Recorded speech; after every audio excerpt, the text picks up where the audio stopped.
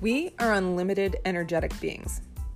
But as women, we're taught to believe that our worth is in direct proportion to whether or not we're acceptable to others. We spend our lives keeping our mouths closed at work, playing it small in relationship with family and friends, dieting, and for many of us, sadly, seeking out a partner not for love and companionship, but for the social accolades that come with having a man put a ring on it. My name's Dr. Liz Dubois, and I've spent the last decade traveling the globe talking to women facing different types of trauma. Through my work and my research, I've come to believe that no matter what it is we're facing, we're all playing it small. This podcast is my rallying cry for us to step into our power and stop living within the bounds of what society taught us was acceptable. Each week, I spotlight the story of a badass woman who's refusing to play it safe any longer.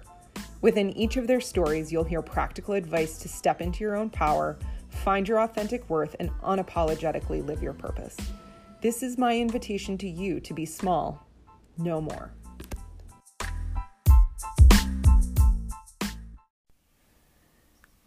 This is a different kind of episode than the Friday episodes I've been dropping. This is me jumping in a couple days, Sunday, after the Friday episode where I came out. I had come out to my immediate family in a very small circle of friends before and had gotten really clear on the fact that me not making my sexuality public was me hiding and being ashamed of something that there's nothing to be ashamed about. The asterisk on that, of course, is that if our society treated sexuality as something to not be ashamed of, this fairly self-actualized, overeducated, successful 36-year-old would not have felt any need to have an existential crisis about it. I'm recording this episode because I have gotten a lot of messages from other women, which was my hope that coming out and having that discussion about coming out after marriage was going to give hope to other women the same way that lesbians on TikTok have given me a lot of hope. And that has borne out to be the case. And I'm so grateful for that. And for people that are reaching out, I'm really grateful that you're finding comfort in what I am sharing as far as content. And I don't want to pretend that I'm sharing anything magical and mythical beyond what other people are doing, but I'm grateful that I've gotten to now join that conversation, and I'm grateful for the people that are reaching out that this is helping. I'm on here today because I just want to ruminate a little bit publicly on some of the different sociopolitical issues that this feels like it's bringing up. So in addition to this being my own personal experience, I, perhaps not coincidentally, pursued an education that dealt with all of these things. I am a trained journalist. That's my undergrad. And my journalism and activism politically in undergrad was all around women's rights, women equality, and sexuality. Of course, this was happening concurrent to me really realizing I was attracted to women and being scared shitless about what that meant, because I'd been raised in Southern Ohio in an area where being gay had a lot of really gross consequences. And actually, when I was 15, I remember waking up to my mom sitting in my bedroom kind of with this shell shock look on her face, and I thought someone had died, and I bolted up in bed, and she said, honey, I need to tell you something really bad. And someone had spray painted on our house the words Beth, which was my name growing up. They had spray painted Beth is a lesbian bitch. And apparently I was giving off lesbian vibes at the time. I actually don't think that was the case. I don't think that people had a sense of what my sexuality was, because I was still trying to figure out what that was. And I was dating boys, and, it was less to do with me having a sexuality and more to do with the fact that lesbian was an insult and continues to be an insult. The last time that I was in my hometown, my then husband and I were were driving down the road past one of the elementary schools in my neighborhood, and we had an Obama sticker on the back of our car, and someone with an air horn, which is just like a fantastic amount of pre-planning on their part, with an air horn yelled out the side of their car, "Go away, you lesbian vaginas," or "Go home, you lesbian vaginas," because we at that point didn't have Ohio plates anymore. And so women's body parts, women's sexuality, where I grew up, is something that is viewed as an insult. And so I had a very clear sense when I was going to college and I was studying sexuality, studying women's rights, women's liberation, all these different things around waves of feminism. I had a very clear idea that being gay was not really an option for me if I wanted to have the kind of life that I now indeed have. I think I have the impression that the reason I've been able to have the career I've been able to have up to this point was because I did have some of the social trappings that continue to come with being publicly heterosexual. I was married to a man.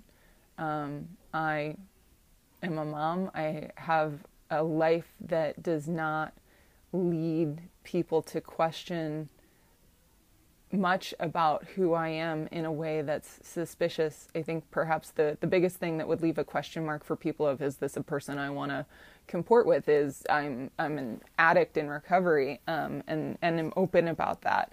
But in general, there's not much in my past where I go, that would be a liability for me having the kind of life I want to live. And where I grew up, that wasn't the case. I was in high school when Matthew Shepard was killed.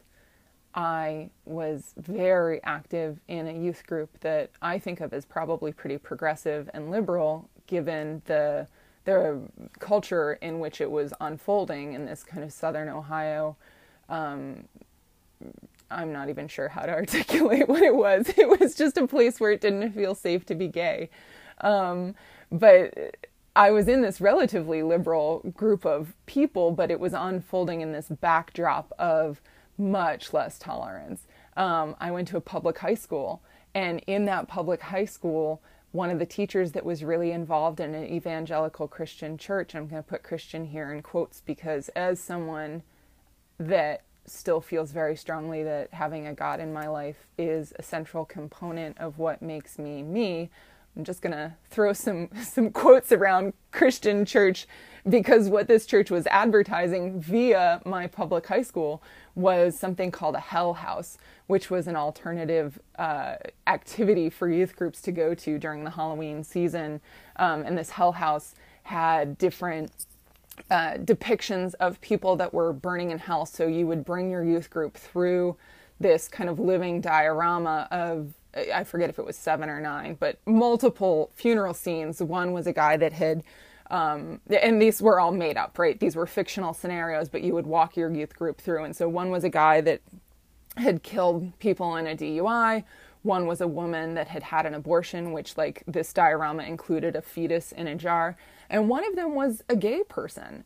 And so as I'm going through my formative years, and as the, therapist in the room, I'm going to say, my subconscious was still being formed in this way, right? Like, where it was still forming the kind of core memories that influence how people see the world, right? Our frontal cortex doesn't even really stop growing and becoming solidified until we're in our early 20s. And so I was being exposed to all of this at a point in my life where I was still really coming to understand who I am and what the world is like.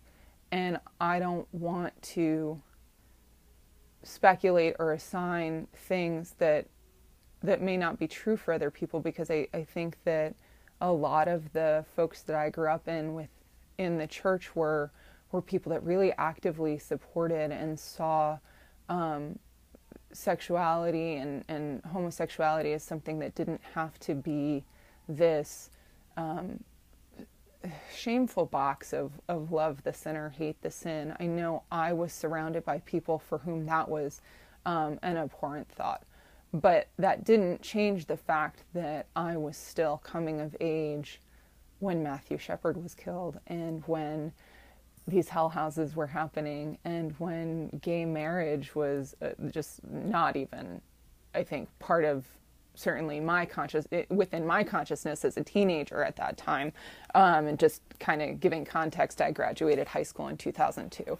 So that's the backdrop, right, of where I'm coming from. And I want to just acknowledge that culture has not tremendously shifted in some of the formative ways. On the policy side, I think it's shifted tremendously, right? We now have the Obergefell ruling, so gay marriage is legal across the country. I think we have much stronger measures in place for hate crimes, but certainly I know just from TikTok, right? Informal sociology. I know from TikTok that people are still coming out and having to go to camps and therapists, quote unquote, where they have the gay parade away. And as someone that now makes her living as a therapist, there's not words to express how sad I am that this is still a thing that people have to apologize for and feel shame about and be afraid of. And now, as someone joining the ranks of people that have come out, I'm just struck by how unnecessary this is.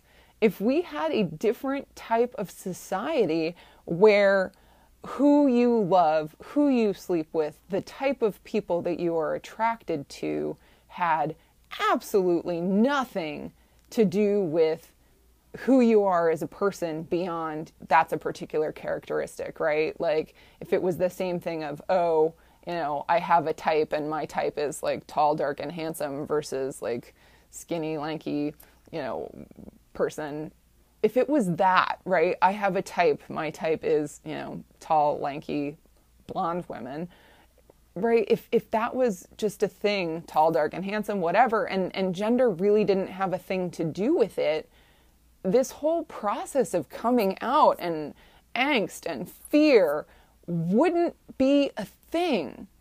Like, what kind of society could we have if this was absolutely not one of the public debates? We could really focus on some of the stuff that actually should really be central, right? How do we take care of people that are sick that don't have health insurance, which I have all sorts of thoughts about, but we're going to talk about sexuality here and not people being horrible. But we would have the emotional and political bandwidth, I'm going to say that again, political bandwidth to deal with social problems that are actually problems. We would be able to deal with things that don't have to do with people's inherent characteristics, and we could for sure go on about the different types of categories that it's even more problematic to exist in this world as, right? I do not want to portray sexuality as the overarching characteristic that society endangers and targets people for. However, again, this particular podcast episode being dedicated to just thinking about what is unfolding in my life right now and what that means for other women. Not that my story has implications for other women, but that my story is a data point among the experiences of women that go through this. I'm just so struck by the fact that this would be completely unnecessary if we had a different type of culture. And I'm really proud that each of the 3 episodes that I've put out up to this point, I think, do a good job of highlighting different women's stories as data points. Right? We've now talked about disordered eating. We've talked about being comfortable in the fact that not every mom's experience is the same, and not everyone's experience going through really big challenges with figuring out who we are, not in terms of sexuality, but in general. How do we be ourselves authentically in the world? I think we're doing a good job in this project of lifting up people's stories that give us insight as to what society is like for women and what women face when they're wrestling with how do I be all of myself without consequence. And I'm just hitting pause right here in the series to ruminate a bit more thoroughly on sexuality, because this is where I'm at in my journey, and I know that it's a thing that people across the board are still struggling with. I do not want to pretend that I know everything about this. I know very little about this. You know, the work that I've done around sexuality and gender equality has been fairly theoretical and academic beyond my particular research, which has been what happens to women in the aftermath of sexual violence and divorce. That's been my niche. So despite having a master's degree and a PhD, both of which focused in some part on sexuality, this is not in any way, shape, or form a fight that I have fought. This is not activism that I have driven. And I want to state that here and now, just to simply say, as I'm talking about these things, I don't in any way want to portray myself as a person that has been at the forefront of recognizing that these issues are totally bullshit, that this shouldn't have to be a thing. So I'm not saying that I'm adding anything new to the conversation, but I'm adding my life experience into the pool of data points that we have to suggest that this shouldn't have to be something shameful. I shouldn't have to have waited a couple of decades to be public about this. And to the people that are listening to this and thinking, well, this is just something, that this is a private issue, this is a personal issue, because that certainly was a narrative that I grew up around. So if you're listening to this and you're getting squeamish, or perhaps you've already turned this episode off and I'm not talking to you anymore, but let's pretend for a second I am. If you're listening to this and feeling squeamish and saying, this is not a thing that should be public, to you I say this: I'm a divorce coach. I make my living in family law, and let me tell you what, partnership is public. Who we love is public. Who we love does not just happen in the bedroom or the kitchen or wherever, depending on how exciting your sex life is. That's not a thing that's private. Hopefully your sex life is. But the rest of it, holding hands at a dinner, going to a wedding with someone as their plus one, raising your kids, none of this is private. Been within social circles, and to pretend that sexual orientation is something that should be private. Again, I'm not talking to my friends, liberals on the East Coast. On the West Coast, I think that's pretty well accepted. But for folks that are listening to this and having kind of a squeamish reaction, what I want to say to you is that I'm a pretty ballsy, outspoken person. And this has been a huge area of shame and fear for me. Like, the past week has been terribly scary. I've wondered often, am I doing this right? Should I do this? Should I not do this? How many people do I need to tell before I do this? Who do I call? Who do I not call? Are people going to be offended? And what unnecessary angst?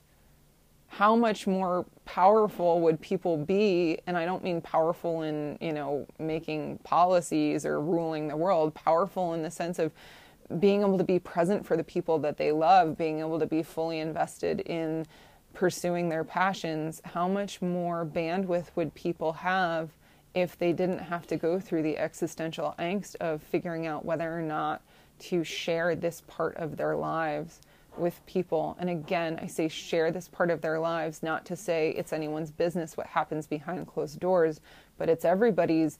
Who we love is public.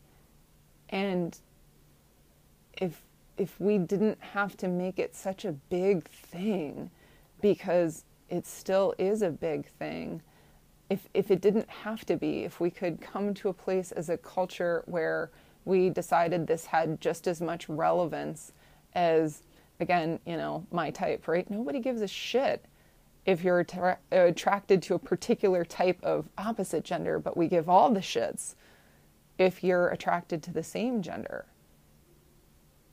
That seems, the PhD researcher in my head is like, it's fascinating that we haven't evolved as a society. And I can go through kind of all of the socio-political factors, but as a person just living this right now, I'm like, this is fucking bullshit. Which is, again, not my nuanced take on this as a doctor, but as a person living it, this is fucking bullshit. This is absolute fucking bullshit. This should not have to be a thing that's scary. This is not a thing that needs to have all of this angst about it. I have cried on the floor, literally sprawled on the living room floor of two different friends, really heartbroken about the fact that I couldn't be all of myself without revealing this part of me.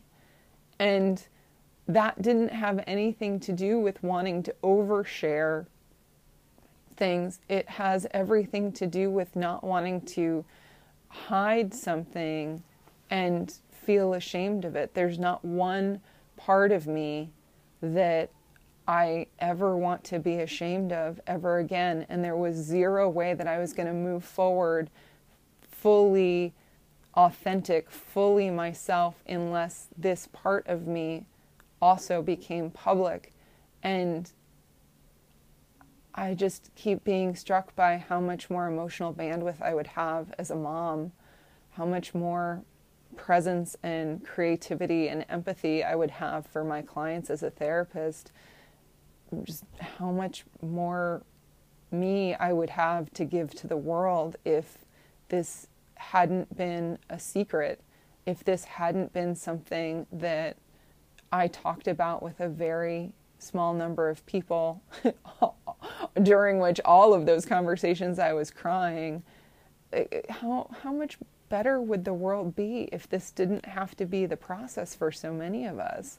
How much more creativity and joy would we have if all of the teens who are on TikTok asking desperately for advice as they're talking about the fact that they're being packed off to therapist camps or all these kind of inpatient programs to have therapy to teach them how to not be gay anymore. Like, what a beautiful world this would be.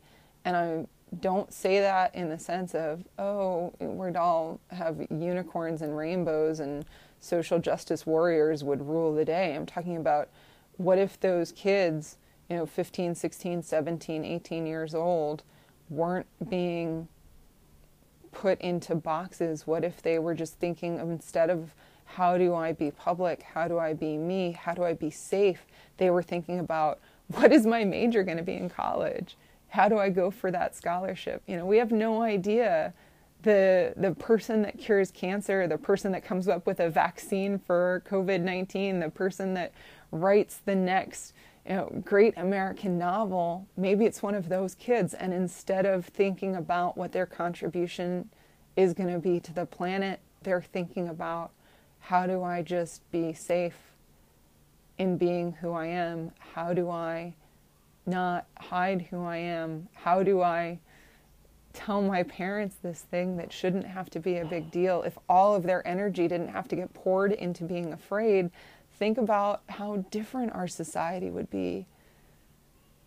So this podcast episode is obviously not an interview with another person.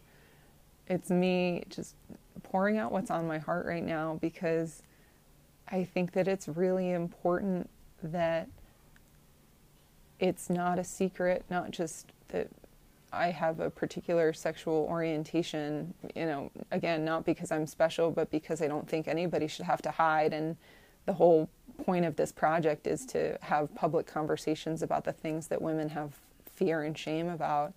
The point here is to illustrate that there's this larger dynamic going on that I think is really a drain on our society. And it's not, how do we how do we make coming out of the closet more comfortable? It's how do we make coming out of a closet not a thing at all, any more so than it is that you come home from college with anybody, right? Like boyfriend, girlfriend doesn't make a difference. It's not a big conversation beyond, oh, are you good enough for my kid? Are you safe? Are you intelligent? Do you seem to have a good head on your shoulders? Not what's your gender. That to me feels like such a waste of love. Just such a waste of love. It doesn't have to be like this.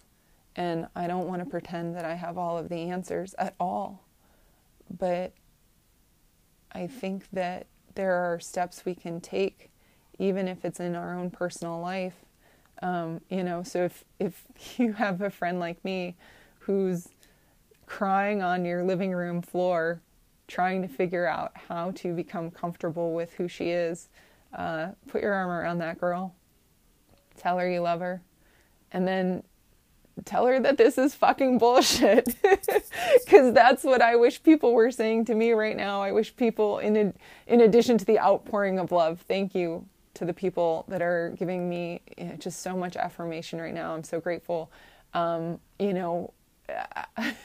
If your girlfriend's girlfriend in the sense of a friend's girl, not the other kind of girlfriend, if your friend's lying on your floor, tell her you love her and tell her this is bullshit. You shouldn't have to go through this. This shouldn't have to be a thing. So if that's you have a friend on the floor crying because she doesn't know how to make peace with herself, tell her she's just fine and tell her this is fucking bullshit. And if you are the girl on the floor, the woman on the floor, what I want to say to you is this: you shouldn't have to be afraid. I can't tell you don't be afraid, because this is still scary. As a person raised in a culture where, my house got spray painted with the words lesbian bitch, I don't want to pretend that this isn't going to have consequences depending on where you live and depending on who your family is. I don't want to give you false hope, but I do want to tell you that making yourself small in the service of trying to be acceptable to society is not worth it. There are people who will love you. There are people who will support you. There are people that will cheer you on. Don't hide yourself. Don't give in to the fear that you cannot be yourself if you make this part of yourself public, if you make this part of who you are, because it is part of who you are. And it doesn't have to mean a particular identity. You don't have to, adopt a label. You don't have to join a cause or be part of a community, but you can simply say, this is a thing about me. The same that, I'm 5'11" and like pizza, right? Different characteristics. I also happen to be attracted to girls and women, right? Not little girls, that asterisk there, but this shouldn't have to be a thing, but it is. And so if you're the girl crying on the floor, what I want to say to you is this is scary and you're not alone. There are people out there who will support you. I am one of them. There are people in your life who will love you. There are people in your life who will reassure you that this does not change how they see you. And you're not alone.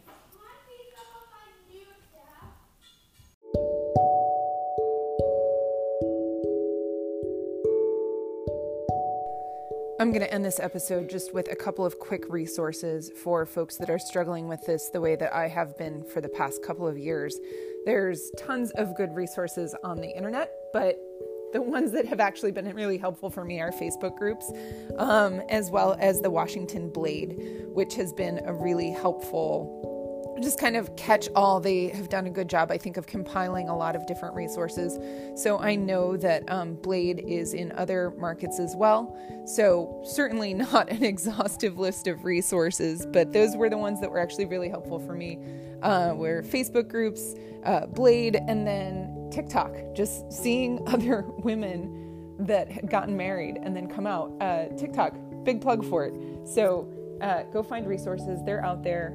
Never underestimate the power of a Google search, and know that you can also reach out to me. You can DM me on Instagram, which is just small no more. That's small_no_more. So DM me there. And then on TikTok, I am Level Up Your Light. You can DM me both of those places. I do respond.